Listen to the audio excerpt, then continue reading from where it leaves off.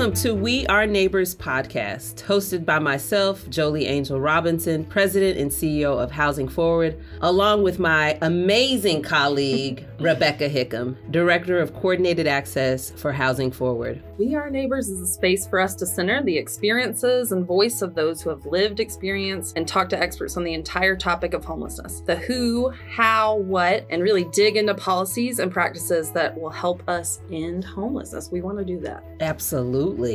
We'll have a new episode each month, so join us as we explore the issue of homelessness. We look forward to continuing to raise awareness, support advocacy, and move us all to action that we can take together to make the experience of homelessness rare, brief, and non-recurring. Every neighbor deserves to have a safe, stable place to call home. We are all neighbors joining in the work to secure that basic human right.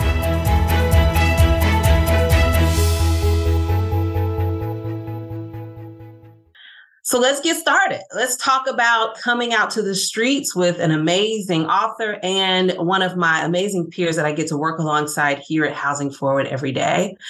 My name is Jolie Angel Robinson. I'm the president and CEO of Housing Forward. Housing Forward is the lead agency for the homeless response system that covers Dallas and Collin counties. And we work together with many of our partners, including nonprofits, our cities, our philanthropic community, to make the experience of homelessness rare, brief, and non-recurring. I am super excited to welcome you to the third installment of our 2023 Hard Conversation series. During this series, we talk to guests from literally around the country as we explore the causes and solutions to homelessness. For the second year in a row, this series is presented by the Ashford Hospitality Trust. Additional sponsors of our Hard Conversation are Northway Christian Church, Daniel Roby, Chief Executive Officer of Austin Street Center, and many thanks to all of our sponsors for your support of this work. We could not continue these important conversations without you. Before I go any further, I just have to bring to the virtual stage my co-host, Rebecca Hickam. She's the Director of Coordinated Access System here at Housing Forward. Rebecca, can you join me, please? There you are. Hello. I always enjoy the opportunity to co-host anything alongside Rebecca Hickam. And as I mentioned before, she's the director of our coordinated access system here at Housing Forward.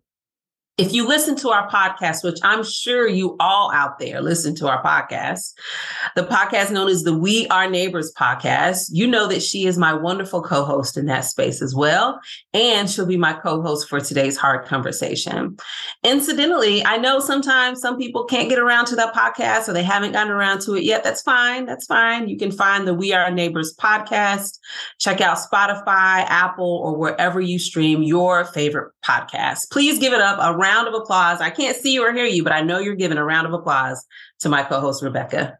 Thank you, Jolie. I can't believe we're already on our third installment of the Hard Conversations. 2023 is just zooming by. I'm so looking forward to this conversation today. Before we continue, we have to get just a little bit of housekeeping out of the way. We are going to be using the Q&A feature to answer your questions at the end of our conversation as time allows. So if you have questions throughout the discussion today, please make sure to use that feature. It is in the menu bar at the bottom of your screen, and we will answer as many questions as we can at the end of our time together. So with that out of the way, let's dive right on into the fun stuff. For this hard conversation, we are featuring Dr. Brandon Andrew Robinson. Brandon will be helping us dig into their amazing book, Coming Out to the Streets, LGBTQ Youth Experiencing Homelessness. Leading up to today's conversation, if you're following us on the social media, you'll have seen that we have been sharing tidbits from the book to kind of tease you a little bit and get you excited. Our team will also be sure to add a link to purchase this book in the chat box if you haven't already. Brandon, please join us. Hi, everybody. Hi.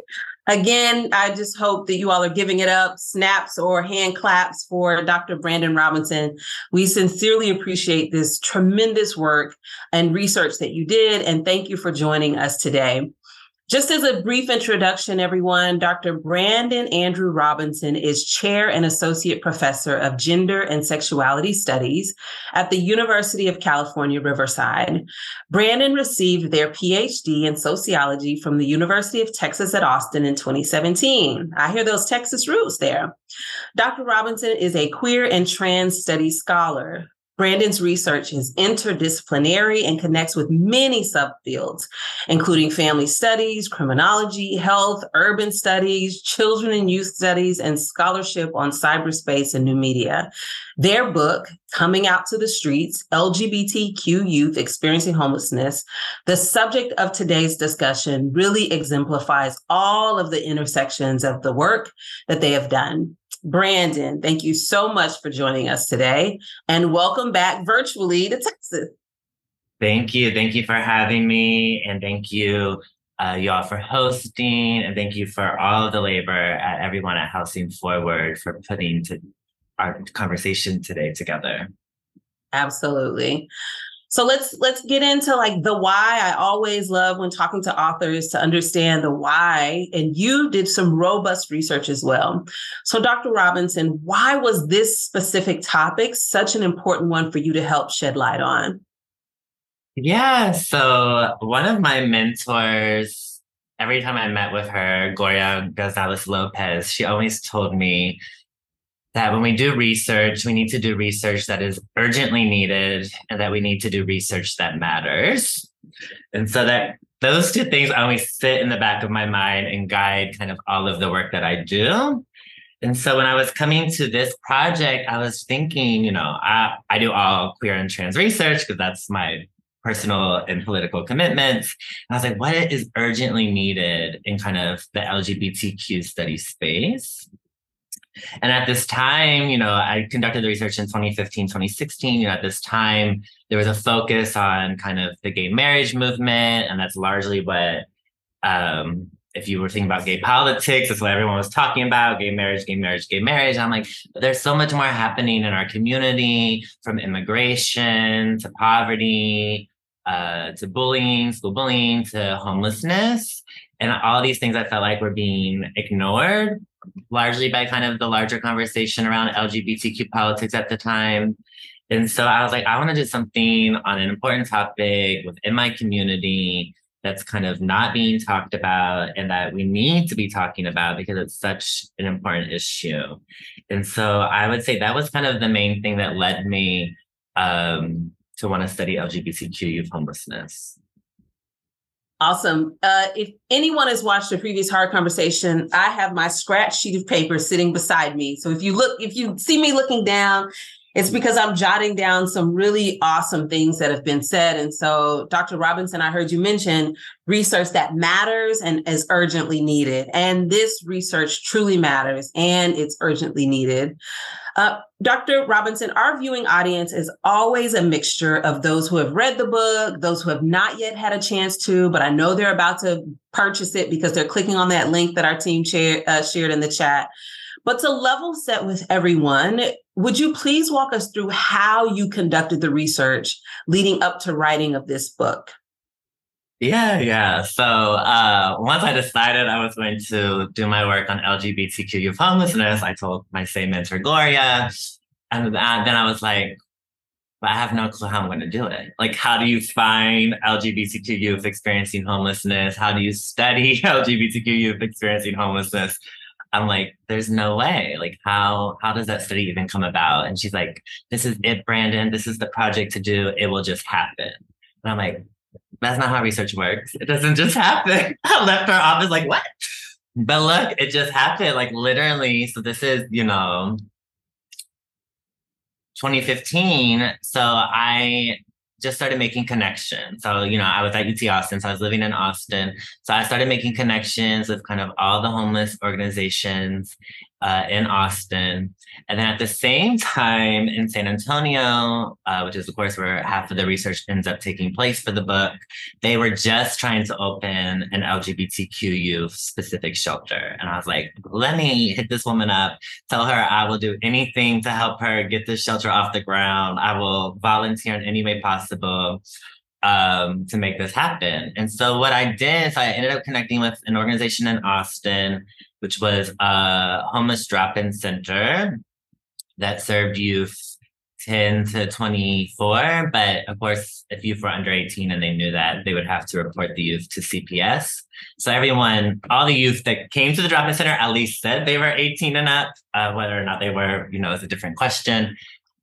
So this is a drop-in center that's open only 3 days a week in the basement of a church. I don't think it's there anymore, but it was when I was doing the work. 4 hours. So it's only open 12 hours a week. And it serves all youth experiencing homelessness, not just LGBTQ youth. But it was like basically the only youth experiencing homeless serving space in Austin at the time. And so we can think like 12 hours is the only time in a whole week that youth basically could get off of the streets, because most of them lived off on the streets because they were fearful of the adult shelters in Austin. And so I volunteered there for 18 months, mainly working in the clothing closet, helping youth find clothes for, job interviews, core, everyday life, dates, etc. And then that's how I made connections with the LGBTQ youth there, who I ended up interviewing during the 18 months that I was volunteering at that place. And then in San Antonio, I volunteered specifically at the LGBTQ shelter that literally opened up almost the same time that I was starting my research. And there I did night shifts as a volunteer, basically just hanging out with youth at night, watching movies with them, playing games with them. And then I interviewed youth from there as well. So I ended up interviewing 40 LGBTQ youth altogether, 21 from the San Antonio place, 19 from the Austin place. And then at the end of the study, I was like, well, maybe I need a more kind of systems type of perspective. So I ended up going back and interviewing 10 of the service providers and social workers, five in Austin and 5 in San Antonio, to kind of get that perspective as well. So that's kind of the general gist of kind of the data collection of the study. Really, really awesome. I think you also provide some points and some specifics around when our system thinks about youth, we think all the way up to 24.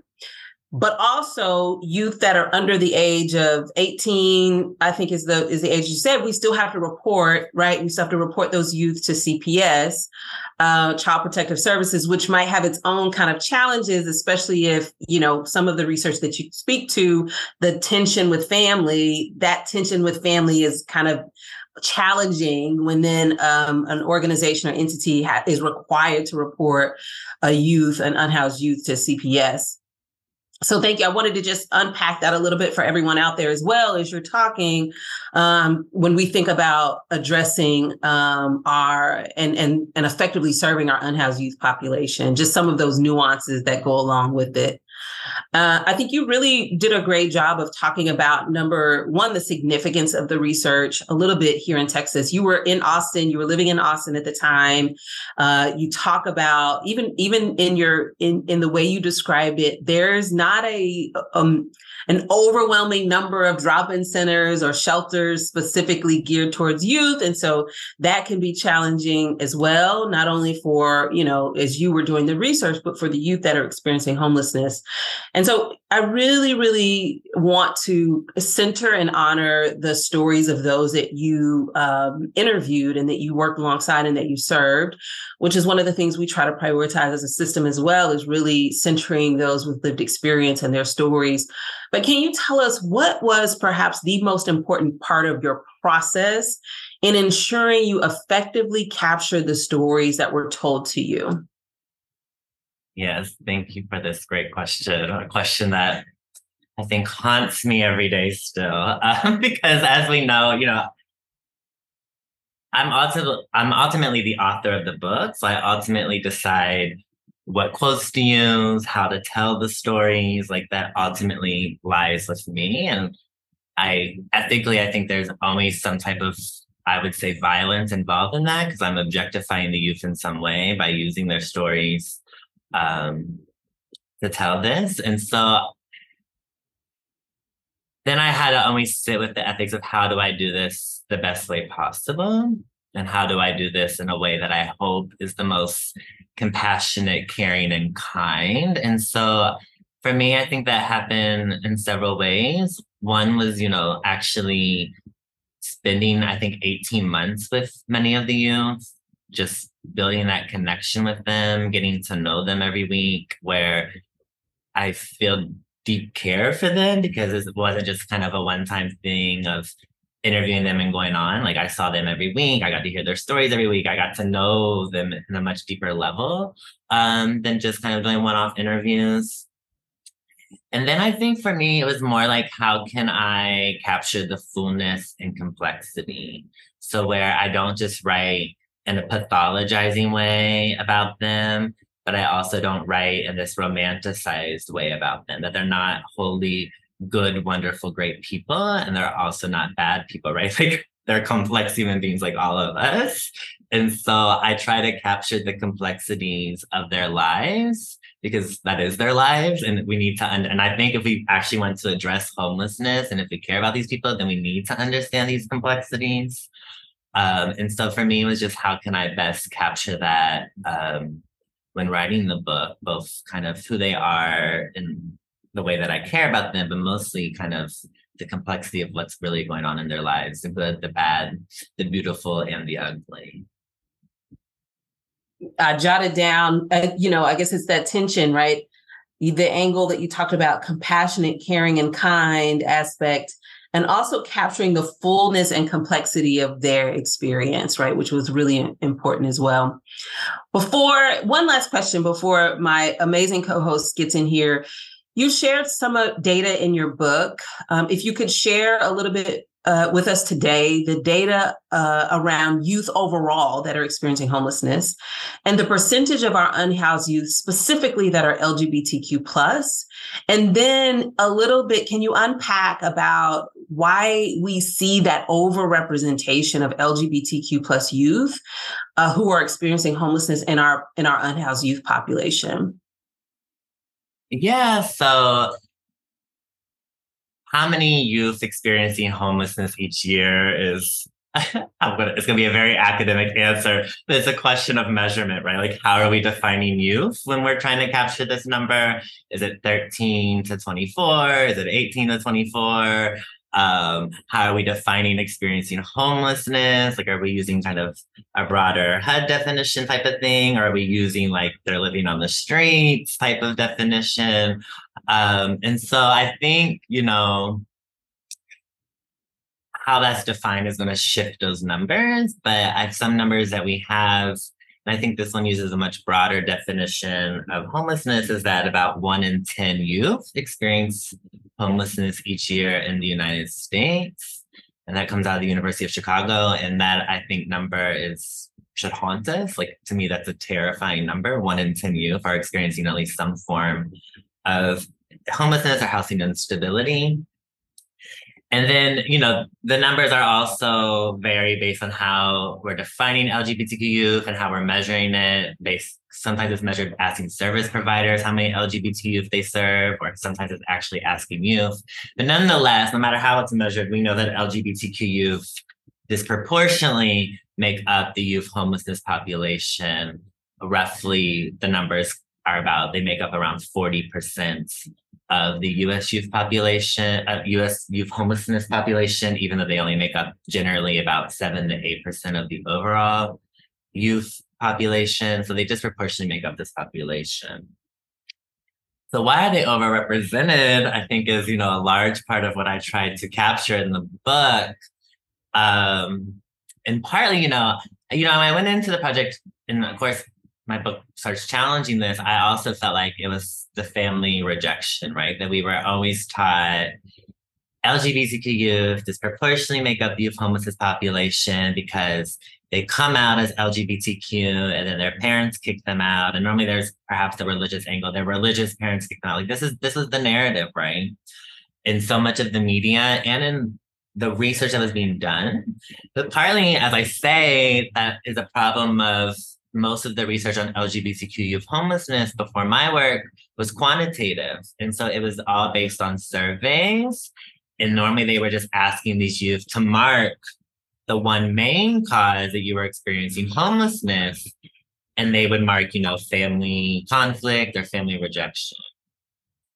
And so my work, which is of course qualitative and based on, observations and interviews, I think it's at a much more complex picture of helping us to really try to understand why this population is overrepresented in the US youth homelessness population. And so I think it's a complex matter of things. And so as I show, and I know we're going to get into perhaps a bit more around the family rejection narrative, but family rejection is part of it, but that this rejection and this kind of family tension takes place in this larger kind of context of poverty and instability. So all the youth in my study come from backgrounds of poverty, come from backgrounds of instability. Many of their own parents experienced homelessness at some point, or were incarcerated, or experienced mental health challenges. And so they come from these already deeply marginalized families that the state have basically abandoned and aren't investing in.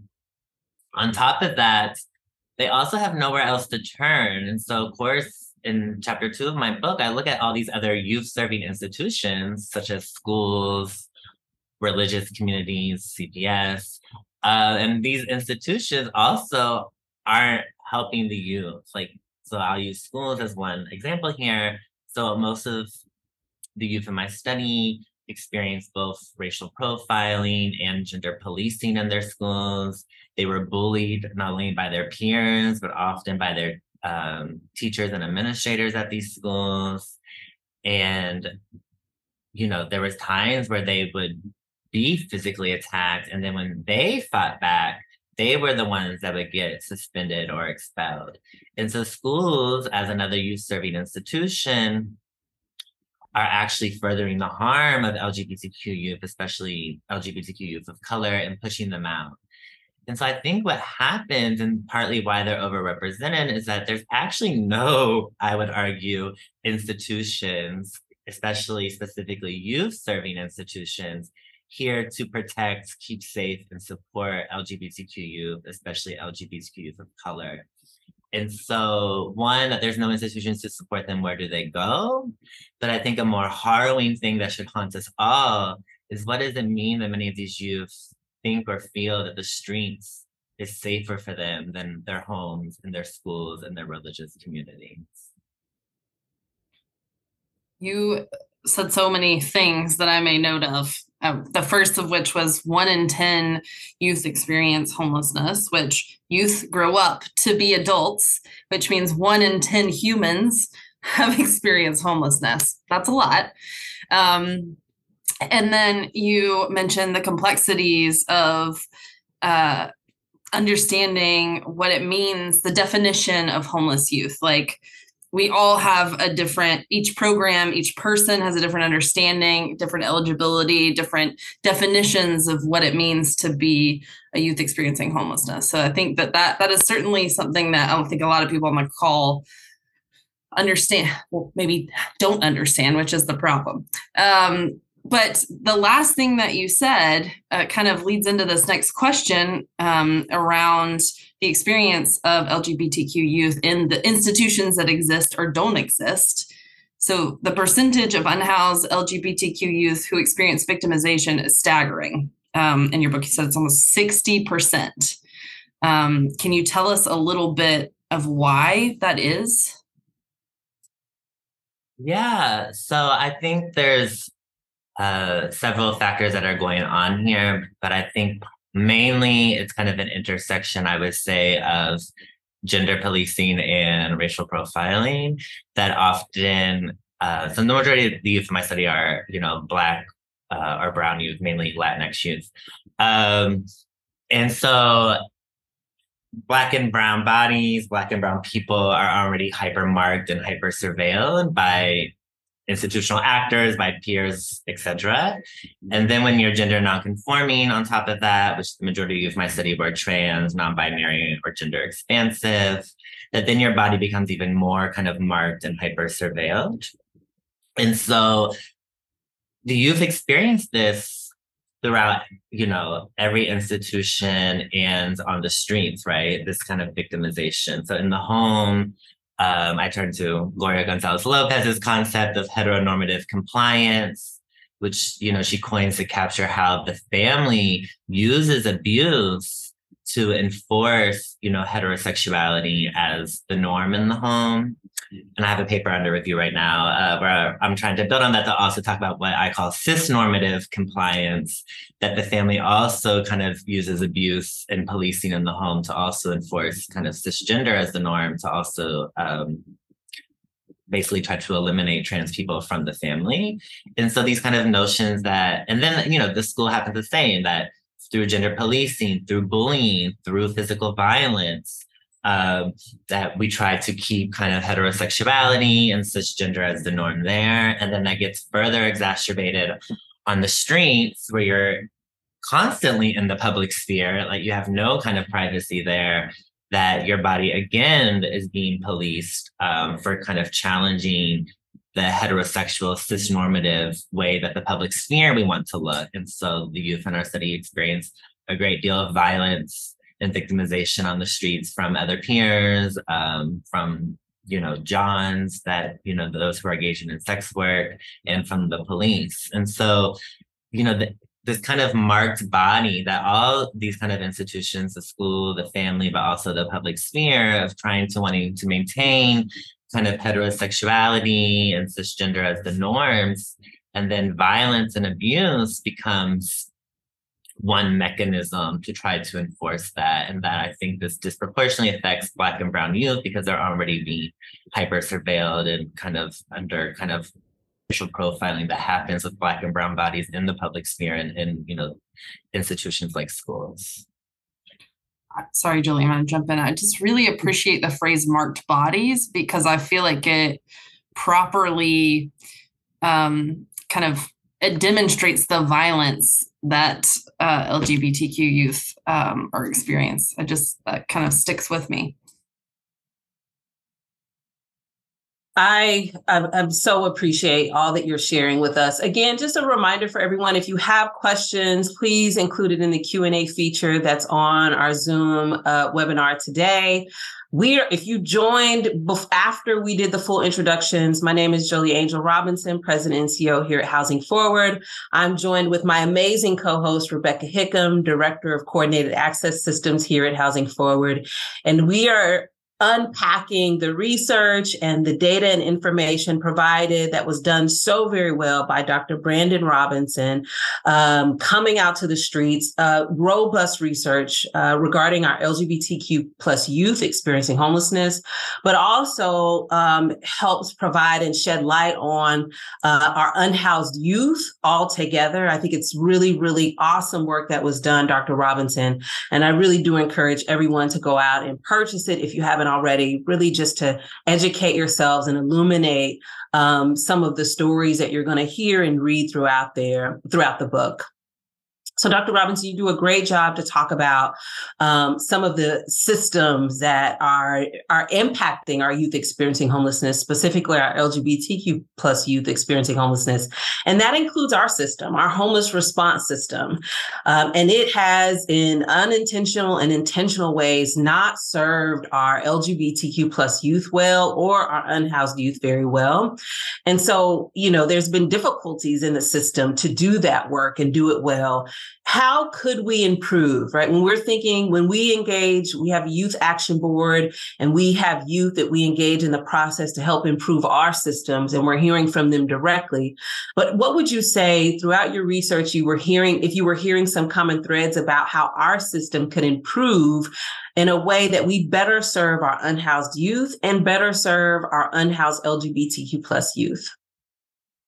Yeah, so I guess I'll start with kind of a more macro way that, I still wrestle with as well. But, I think a large problem with shelters, with homeless service organizations, et cetera, and these are critiques of the systems, not the people working within them who are doing great work, is, I think most of the solutions are still individual types of solutions. And so, for instance, both places where I did my research kind of the solutions to youth homelessness was we got to get you a GED, we got to get you a job. And it was this kind of individual way of thinking about solving homelessness.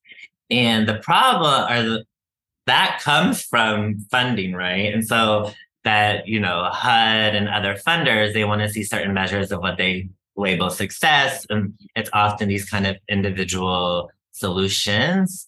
And so I think one, we got to think about how can we get creative money to think of other ways to support people that we're not beholden to certain funders that measure what is success. Because telling someone to get a job or to get a GED, one, puts the burden back on the already marginalized person to solve their own issue.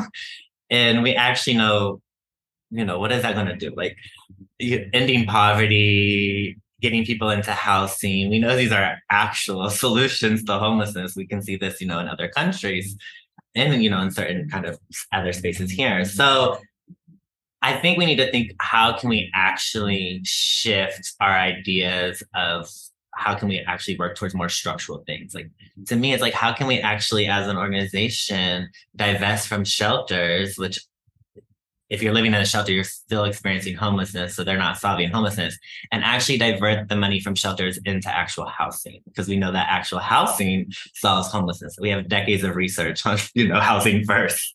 Like, this isn't like rocket science at this point. We know this. And so I think we need to think about using our resources for more structural change and not putting the burdens on individuals. But I think, again, that requires finding creative funding solutions so that we're not beholden to certain funders that want certain measures of success. So specifically LGBTQ youth, to keep this kind of somewhat short, I've been thinking a lot lately about kind of gender affirming care and gender affirming recognition as related to housing and housing stability, especially, I can talk about this during the Q&A more, but my current work is we're following 83 LGBTQ youth for 2 years in South Texas in the Inland Empire of California. And we're trying to understand how grandparents, aunts, uncles, cousins, and adult siblings, how do non-parental relatives provide housing support and safety when youth leave their homes. So we're thinking about non-parental relatives as stopgaps to homelessness.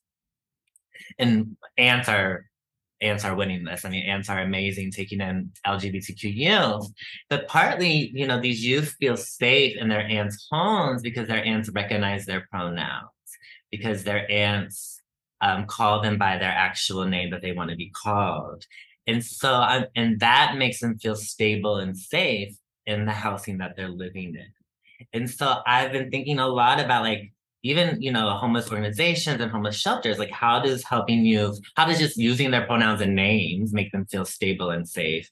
But how does helping them get on hormones, helping them get their ID changed with the right gender marker, all of these things around gender affirming care and gender affirming recognition, I'm now seeing as kind of a deep part of kind of housing stability and safety. Wow. I definitely like the point of not putting the solution or the burden of the solution back on individuals and thinking more systemically, these systems that have caused the issues. And then just hearing about your current work and gender affirming and gender recognition as a solution is it's really interesting.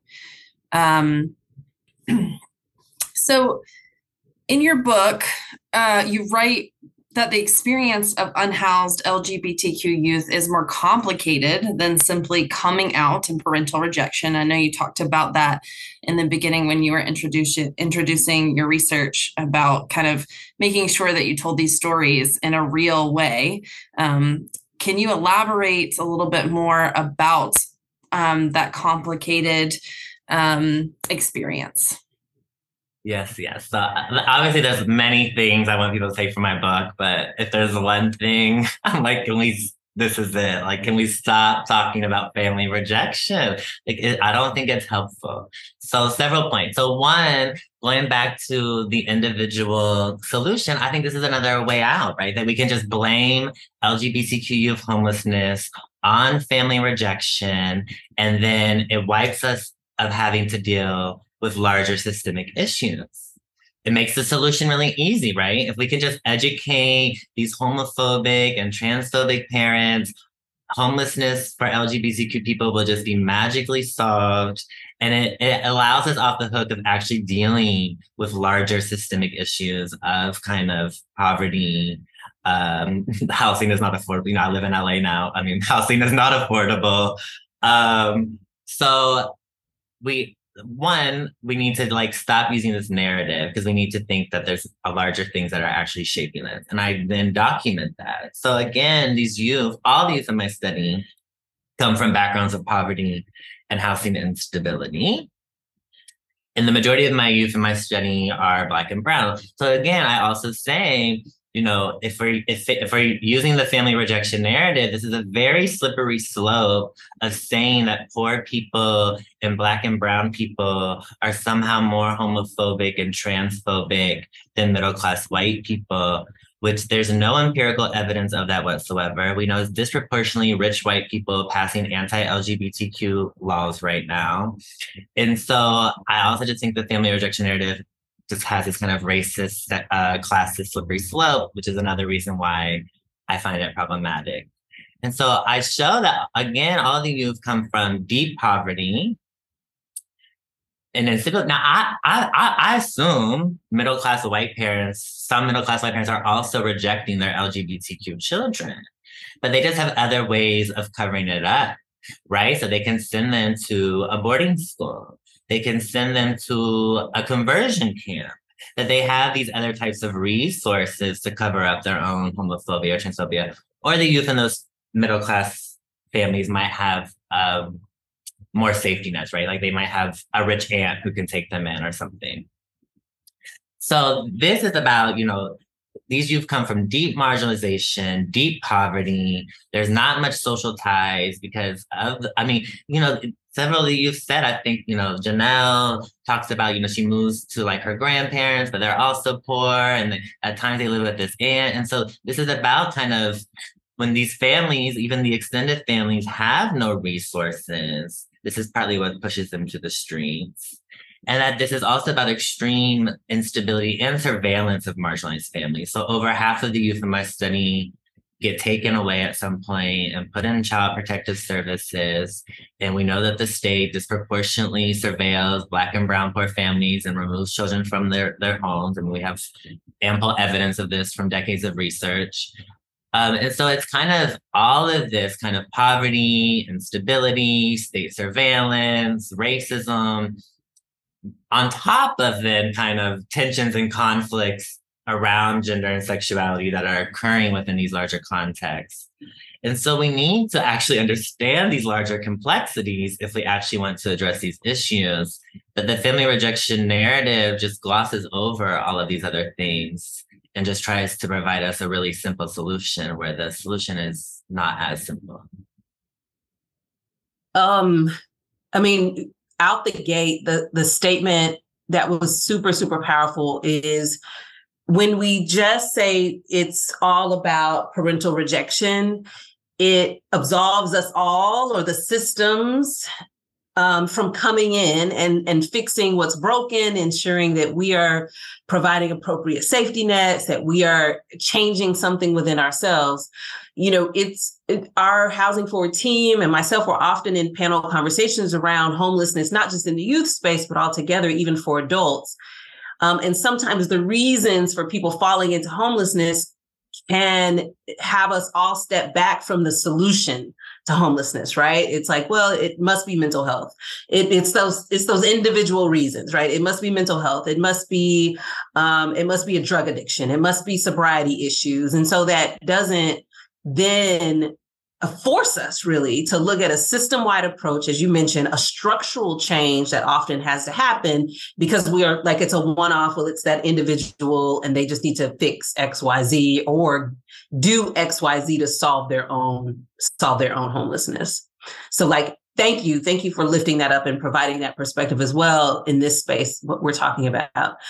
As evidence in your book, you do write about the experience of LGBTQ plus unhoused youth of color and how their experience is often more difficult than that of their white counterparts.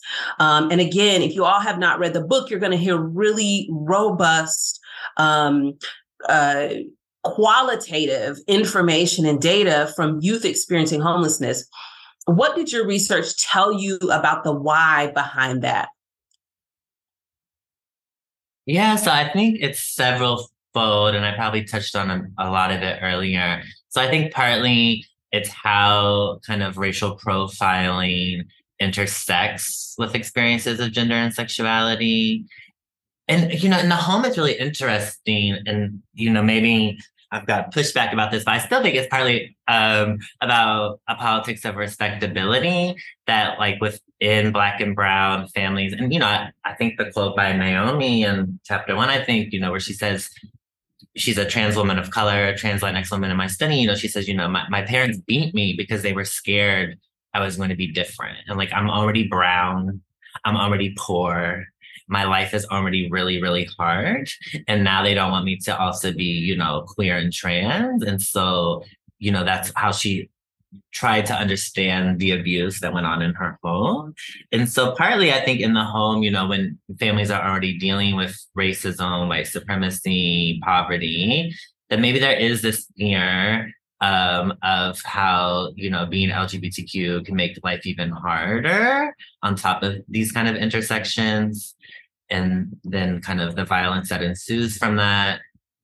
And then, of course, in the school and in, CPS, Black and Brown youth are disproportionately disciplined, punished, and pushed out of these systems. And then that also, again, intersects with being LGBTQ, especially I think it intersects with being kind of gender nonconforming or gender expansive, of how kind of your body's surveilled. And so, Justice, the Black trans woman in the study, she talks about, when she goes to school, she wears makeup and how the teachers would always send her to detention because she was wearing makeup. I mean, they would make her go wash it off, send her to detention, and how this constantly pushed her out. And so how kind of as kind of this Black trans woman's body is kind of being disciplined and punished constantly in an institution that we, should be serving all youth and their well-being, I think is part of how kind of being a youth of color intersects with kind of these experiences around gender and sexuality. Thank you for sharing. I think you've done an amazing job. My next question was around like the thinking about this through the lens of gender identity and expression, but also through the lens of poverty and instability, which I think you've done an amazing kind of job covering that experience and kind of providing us a bit more context and color around that. So I don't know if you have anything else to add, like when we think about our LGBTQ plus youth and at the intersection, if you will, to use that term of gender identity and expression, but also poverty and instability. But I think you've done an amazing job throughout just kind of weaving in some of those points. But is there anything maybe that you wanted to add there as well? Yeah, I guess I'll just briefly say, and partly I try to do this in the book, especially in the introduction, I set this up and going back to the notion of marked bodies, is partly what I try to argue in the book is that we need to move away from notions of identity and actually focus more on the body, because the body, I think, is often how we more experience our social world. And so I think gender expression intersects with race, with kind of class and poverty in these ways of how our bodies are marked in certain ways. And so what I mean to say is like most of the youth in my study, like they often were experiencing violence because they were walking around saying I'm LGBTQ. They were experiencing violence because they were a Black and Brown gender, it was like a femme body, a trans woman, or a femme gay man, who's Black and brown. And that is how their body gets marked, is through kind of these bodily expressions. And that's then often how they experience violence, discrimination, etc. So I guess partly I'll just add, that often we think about LGBTQ in this identity sense, and identity is important. But I think actually, how our bodies moved and are marked in the world is often how these youth are really experiencing their everyday lives. Dr. Robinson, can you talk a little bit about how the long shadow of the AIDS crisis impact the familial relationships of unhoused youth and their parents? Yes. So I think this was another moment where families, I don't know what to call it, kind of like how to be homophobic and transphobic, but from a sense of that we care, or they think that they care, in the same way of like, we fear, we fear you being gay or trans when you're already Black and brown. And so it's like this sense of I supposedly care, and this homophobia, transphobia. I think the A's operated the same. So many families would bring up, well, we don't want you to be LGBTQ because we don't want you to die from AIDS. And they would say this to the youth constantly. And so obviously it's there's this deep information about how HIV AIDS works now compared to the 80s, right? But most people are not dying from HIV nowadays. It's a chronic illness now, not a death sentence. And so there's partly that. But then too, that AIDS is still deeply linked to kind of LGBTQ identity and LGBTQ people, even though we know that cis straight Black women actually are deeply affected by HIV/AIDS nowadays in our society. But somehow we still link it to kind of only queer and transness. So there's also that erasure happening. But I think it mainly just becomes another way of parents specifically trying to pretend that they care about their youth's health and well-being while enacting kind of deep homophobia and transphobia against their child. And so that was kind of the larger tension that was occurring kind of around how AIDS was often still used kind of in these kind of queer phobic or queer antagonistic ways. Even though many of your youth, the youth that you talked to and formed a relationship with and provided some narrative around, talked about those parental or familial rejections and kind of some of the severing of those familial connections, many of them, they continued to work to make those familial relationships, even if it was tense, to make those familial relationships still exist. I'm sure there was some sort of contorting or I don't know, showing up differently than they really wanted to, their true authentic self. But what can you tell us about what youth that you talked to had to do to make those familial relationships work? Yeah. I think this was an important point I was trying to make, is that we often think about acceptance and rejection as a one-time event. And it's a lot more complicated than that we're often always dealing with kind of ambivalent ties and ambivalent relations with our family members. And so I think, again, the family rejection narrative erases the complexity that rejection is often not a one-time event, that these youth are still often navigating complex relationships with their parents. So this occurs several ways in my study. So one, most of the youth in my study were in some way, shape, or form still in contact with their parents. And so and this is most prominent around the holidays. So especially Thanksgiving and Christmas, they would start really trying to see their parents again. Many of them would go have Thanksgiving dinner with their parents. And so this occurred, and the youth talked, though, that they would often have to change their appearance. So the youth would say, I can't dress as gay, right? And so they would have to think about how they were going to dress. I remember Zoe, a trans woman in the study, thought about going off of hormones before going to go see her parents, because she thought maybe that would magically, quickly make her body change back to something that her parents would accept. Many of the youth who maintained ties with their parents still gave their parents money.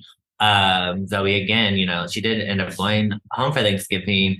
When she went, she took, a few $100s to give to her mom at the Thanksgiving dinner.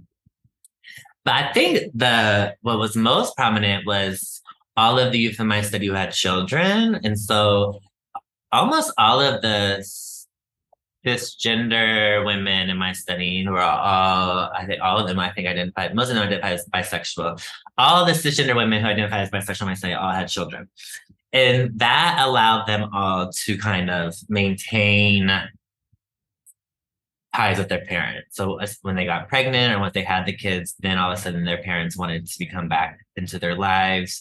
Their parents often offered to take them back in. And so there was this thing around kind of a child that also kind of reshaped or renavigated these kind of family relationships. You mentioned that some families simply have more resources than others when it comes to supporting their trans and gender expansive children. You talked about that when we were talking about kind of middle-class families. And that makes a huge difference in the overall experience of that child and family. So why does that make a difference? And how does that potentially explain the differences and experiences of some LGBTQ plus unhoused youth? Yeah. So I was writing this book right after kind of two major studies came out in my field in sociology about trans kids. But both of those books were about white trans kids from white middle-class families. And, both books are great, but it was about like how these families have a lot of resources and it takes a lot of labor to support a trans kid, right? So these families often had to find a bunch of conferences about trans kids, and then they would fly to these conferences to learn how to advocate for their trans kids. They had to show up, at the school board and fight for their kids. They had to go to the sports teams and fight. It's a lot of time and labor and resources that a lot of families just don't have. Don't get me wrong, there's plenty of poor families and families of color who love and deeply support their LGBTQ children. Let's not lose sight of that. But that can look very differently, right? Maybe you don't have time because you don't work a traditional 9 to 5. You don't have time to go to a PFLAG meeting that's at, 7 p.m. at night, right? In a way that maybe a white middle class stay-at-home mom does, right? And so I just think that we need to think about how resources and time can shape the different ways that love and support look like. And shape, how PFLAG, I think is an interesting example. Parents and Friends of Lesbians and Gays, it's supposed to be this main space where you can go learn how to love and support your LGBTQ child. But the last time I checked, almost all of their meetings are always at 6 or 7 p.m. I assume all of their meetings probably might be in English. And so we can think about these ways that these create barriers for certain types of families and certain types of parents who then might not be able to access kind of these resources to support their children. And so then love and support can look differently in different ways. I think that we talk about that a lot in some of our work, the resources and how it relates to one's family's ability to support, and resources can equate to information, right? Just the knowledge. We talk about that a lot. I think we talked about a little bit in our last podcast when we were talking about families too. So I think it's a really good point. We talked a little bit about this earlier when we were talking about systems and the victimization that LGBTQ unhoused youth experience sometimes and oftentimes at the hands of those systems. And in your book, you write that often the state child custody system is ill-equipped to help LGBTQ youth.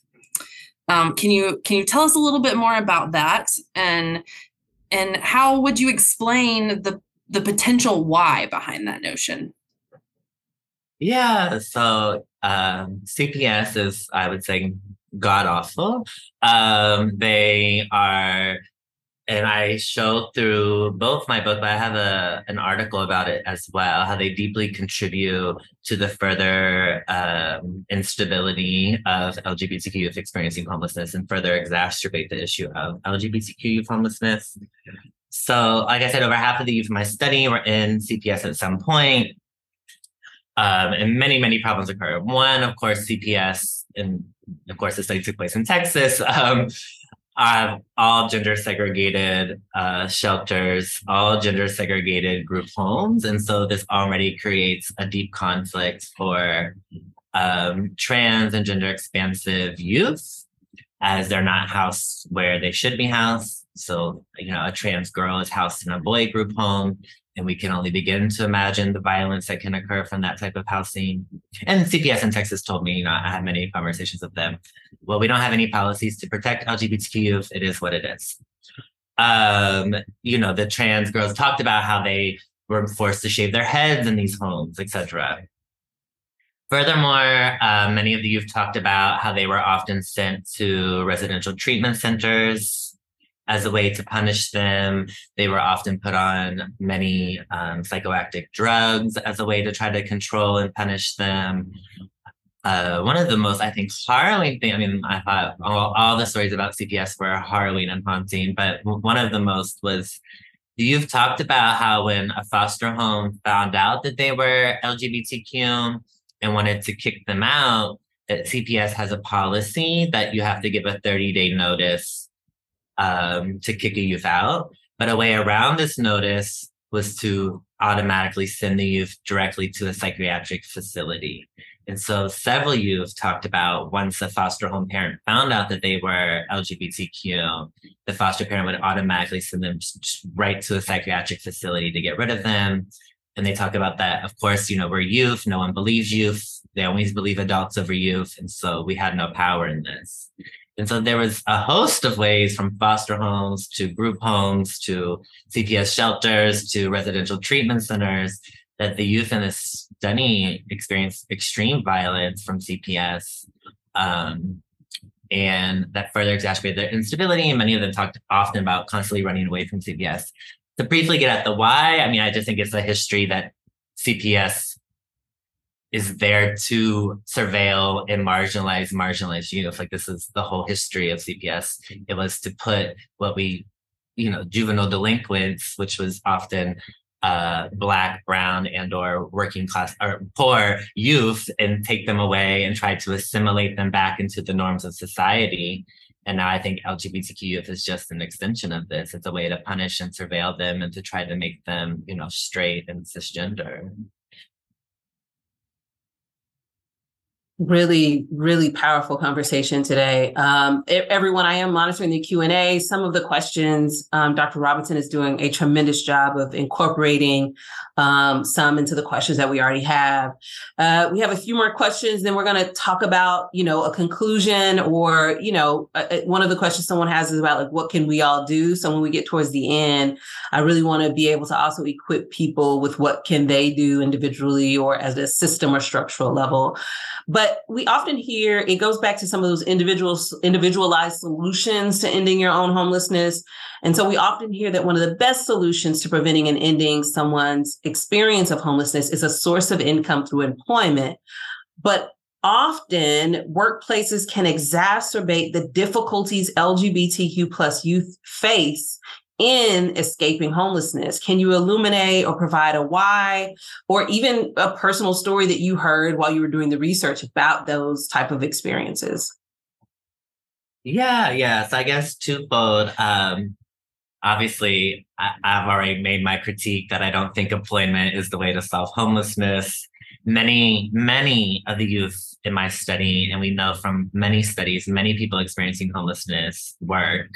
The youth in my study, they worked at McDonald's, they worked at Sonic, they were a hostess, many of them worked at a call center, and they were still experiencing homelessness. So the problem is actually that, of course, we need living wages, affordable housing, good jobs, right? So working doesn't solve it when most jobs are still not good jobs that pay living wages.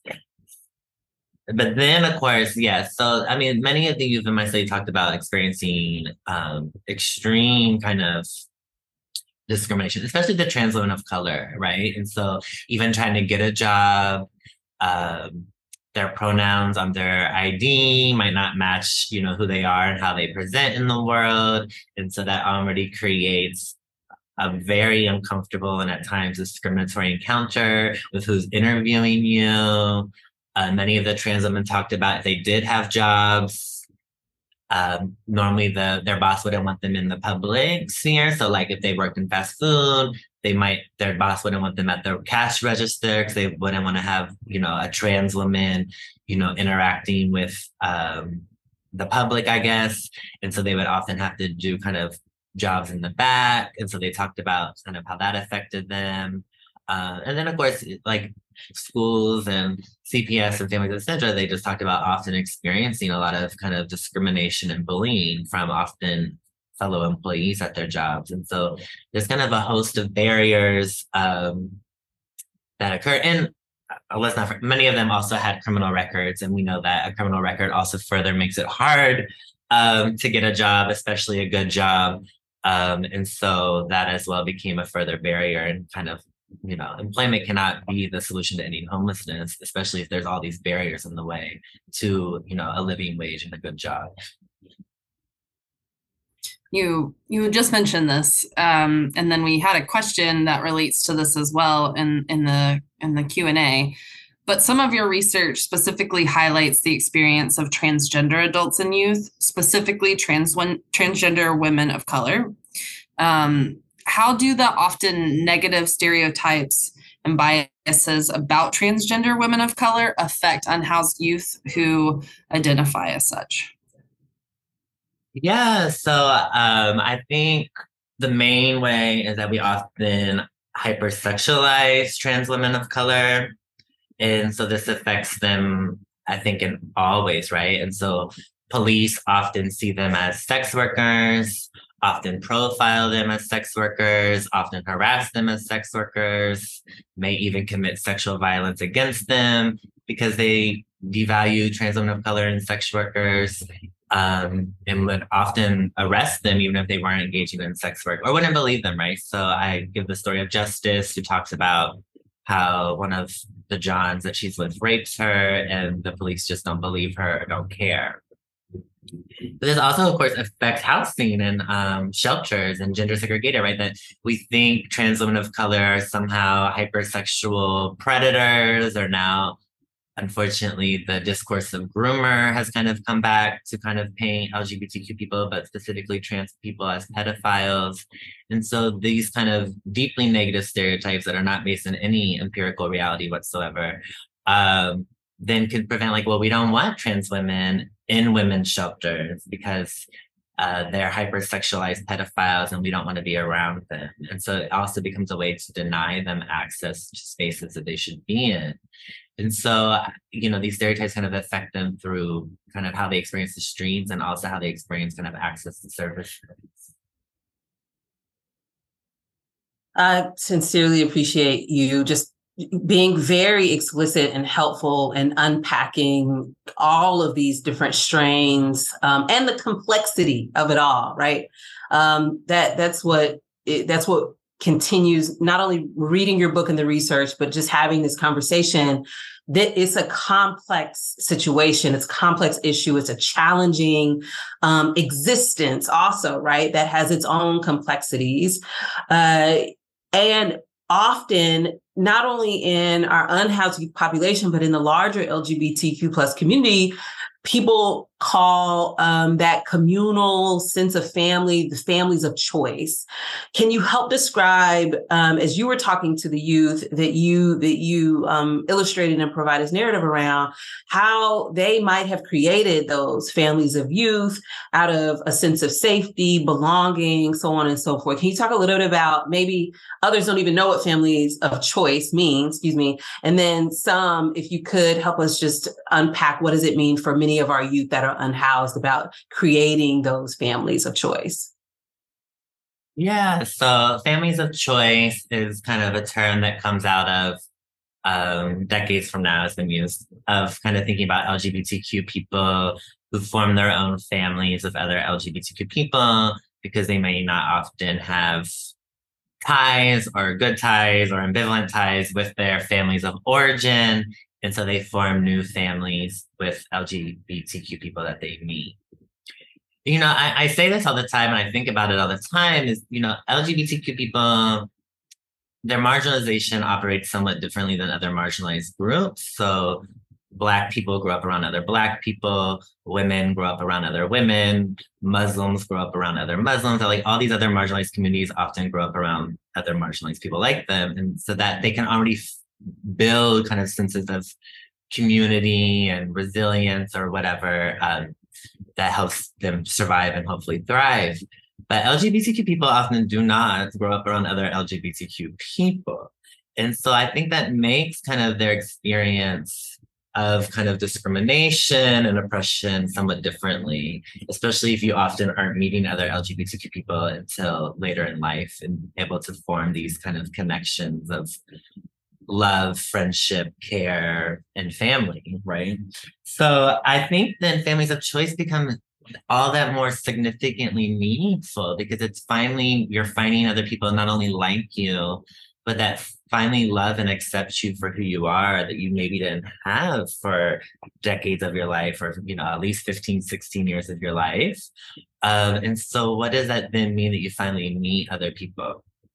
I will say, the most harrowing thing, and this might, I know we're about to move to the conclusions and this might jump us there, but the most harrowing thing that has haunted me from this work and that sits with me from this work, and when I think about solutions to this work in the world that we live in, is that almost all of the trans women of color in my study told me that the first time they ever met another trans woman of color was either in a homeless shelter or in jail. That I think should haunt us and terrify us, that other trans women of color are only meeting other trans women of color in two of the most vile, awful, dehumanizing spaces that exist in our society. So what does that mean that we don't have other spaces and places and communities and systems of support where trans women can meet other trans women, both peers and perhaps adult mentor trans women?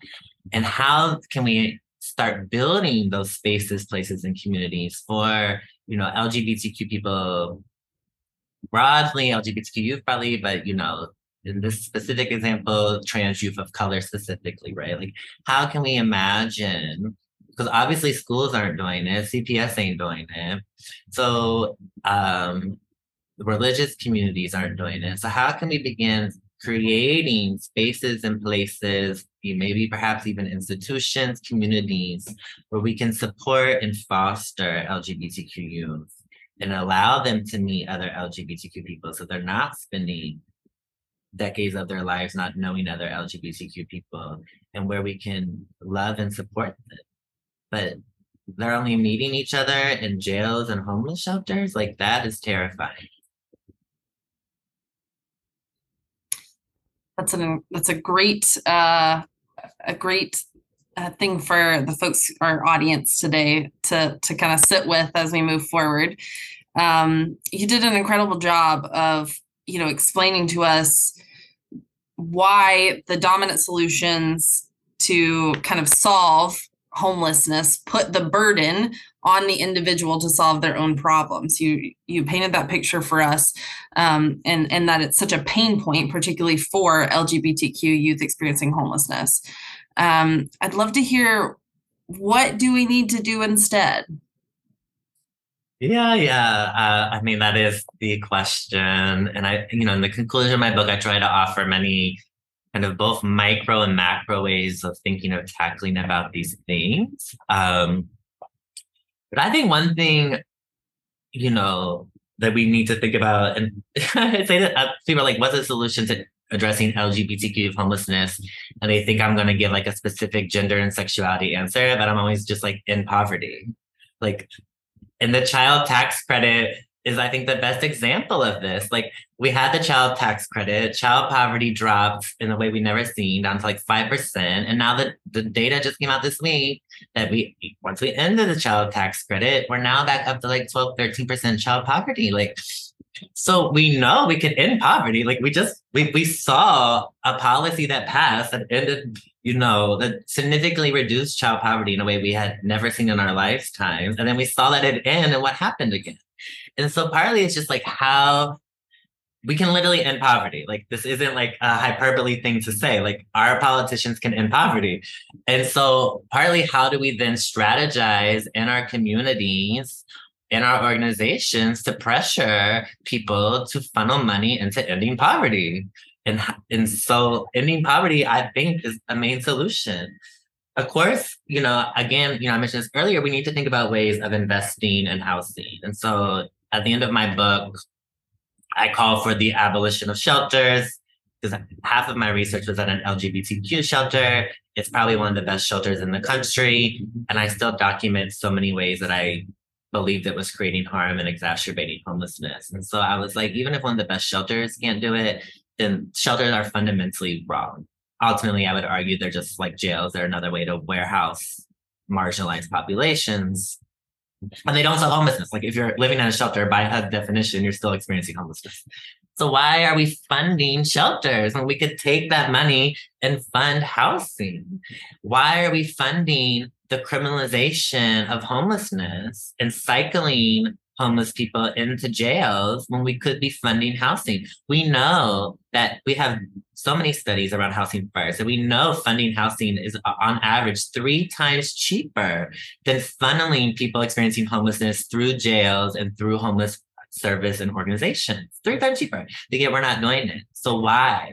And how can we use our resources and use what power we have to pressure the people in power in our communities to start investing in actual housing? We know housing first works. Like, this isn't, we have decades of research now that you put people in housing, and then you can start addressing, whatever else is happening in their lives. But we need to get people in housing and not into shelters. Shelters are not housing.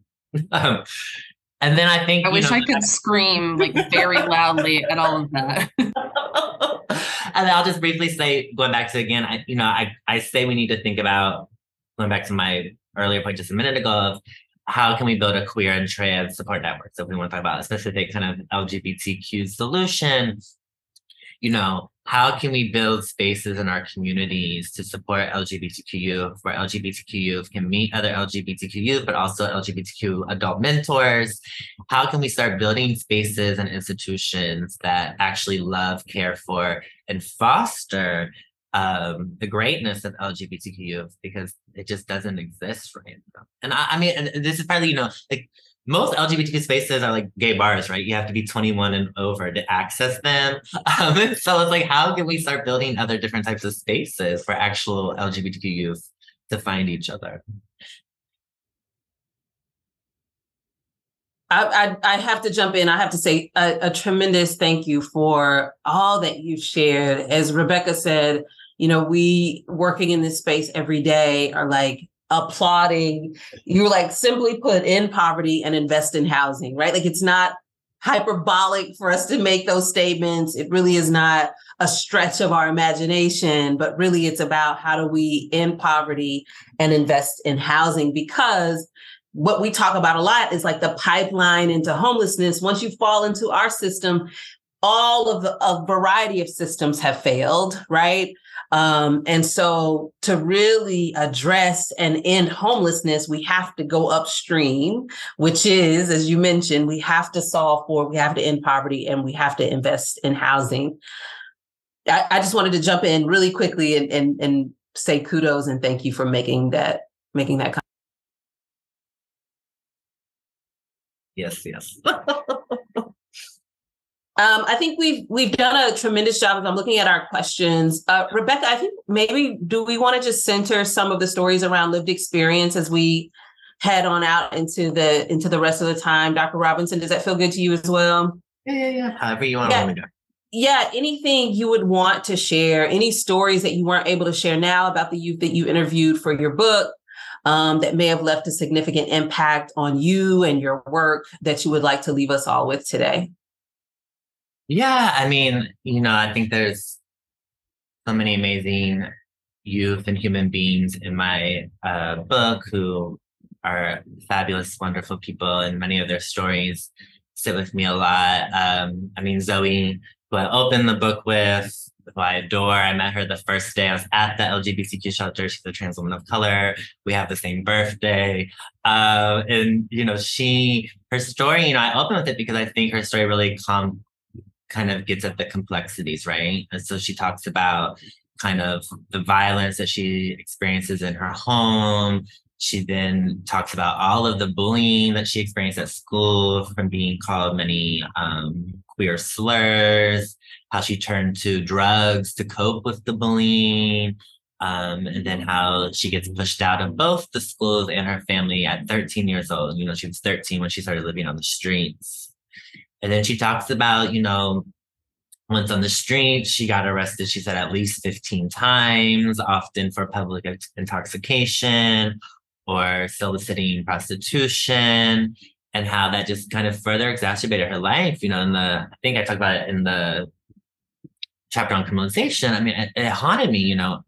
I was at the shelter during Christmas of 2015. And, you know, all she kept saying to me, she's like, all I want for Christmas is for my criminal record to be expunged, for my criminal record to be removed. Like, that's all I want for Christmas. And that, again, should be heartening to us. Like, you know, that's not what most youth are imagining when they're thinking about Christmas presents and what they want for Christmas. But she knew that criminal record was such a barrier to her getting a job. She knew that criminal record was just a barrier to so much of her life and how she was going to experience perhaps the rest of her life. And that getting that removed was just so important to her. And so, you know, I think, you know, her story really just kind of sat with me as this kind of moment of kind of the complexities of these institutions that she navigated, how there was no institutions that really loved and cared and provided her safety and support. And that, again, you know, she was one of the ones that she was the first time she ever met another trans woman of color was in jail. So in Bexar County, you know, where San Antonio is, they have a specific LGBTQ floor in their jail, which should also haunt us, that they have to have a whole floor to house the LGBTQ people that they're locking up. So we can think about how that talks about the criminalization of LGBTQ people. But, you know, that was also the first time she ever met other trans people. And so, you know, I still think that's a haunting and harrowing way to think about the world that we have built and the world that we have lived in. And that, unfortunately, I would also say, you know, I think life might be getting worse now than when I wrote the book. I mean, we're in a very, I would say, anti-LGBTQ, but very specifically anti-trans moment right now. We've never seen this many anti-trans legislations ever in U.S. history than have happened in the past 2 years. And so I fear, you know, what's currently occurring for LGBT youth experiencing homelessness. But at the same time, to end on a bit, hopefully more hopeful note, you know, I believe LGBTQ people, including LGBTQ youth, are deeply creative, joyful, and resistant, and that they're pushing back every day against these systems of oppression, that they're pushing back every day against heteronormativity, cisnormativity, white supremacy, and these other systems that are oppressing them. And that a main solution for all of us, if we want to work with and help LGBT youth experiencing homelessness, is that we need to just listen to them, to what they tell us what they need, and see how they're resisting and see what they're resisting, and then ask how can we help and advocate for them to resist those systems as well. Absolutely appreciate all of your words. A couple of questions I want to be sure that I get to in the Q&A. Someone asked a question about how do we make shelters or housing more trans LGBTQIA friendly when and where housing is limited. I think Dr. Robinson said it well, listening to our youth, listening to them and really building what it is that they say that they need. Again, I go back to the work happening at Housing Forward and across our All Neighbors Coalition to really center individuals with lived experience, center our youth that are experiencing homelessness or have previously experienced homelessness, to build the system and maintain a system that they need, that they require, and really hearing from them directly. I see another question around mostly we're talking about men or trans or gender fluid folks, but we don't talk a lot about cis gender women, perhaps in the numbers of youth experiencing homelessness. I would just remind the overrepresentation of identities, even in the adult population of individuals experiencing homelessness, that I can only imagine we're not seeing the, I guess, cisgender female overrepresented or represented largely in the unhoused youth population, Dr. Robinson, but I'm not sure any context or information you want to provide there? Yeah. I mean, I don't know the gender numbers off the top of my head. And again, might go back to how we measure homelessness, but there's a great book called, I think, Men on the Streets, Women in Their Places, and that plenty of cis women are also experiencing homelessness, especially cis women with children. But they're often more put in private spaces, right? And so we visibly often see homelessness among perhaps cis men and LGBTQ people because they're more perhaps visibly in the public sphere, where cis women, one, because they often experience a lot of sexual victimization and sexual violence on the public sphere, so they try to get out of it as quickly as possible. But two, there's often a lot more resources, especially if you're a cis woman with kids, to access shelters and housing. And so they are experiencing housing instability, but it becomes more kind of privately seen or more back in the private sphere. And so we often then don't think about it or see it as much. Great. Thank you. Thank you for providing context.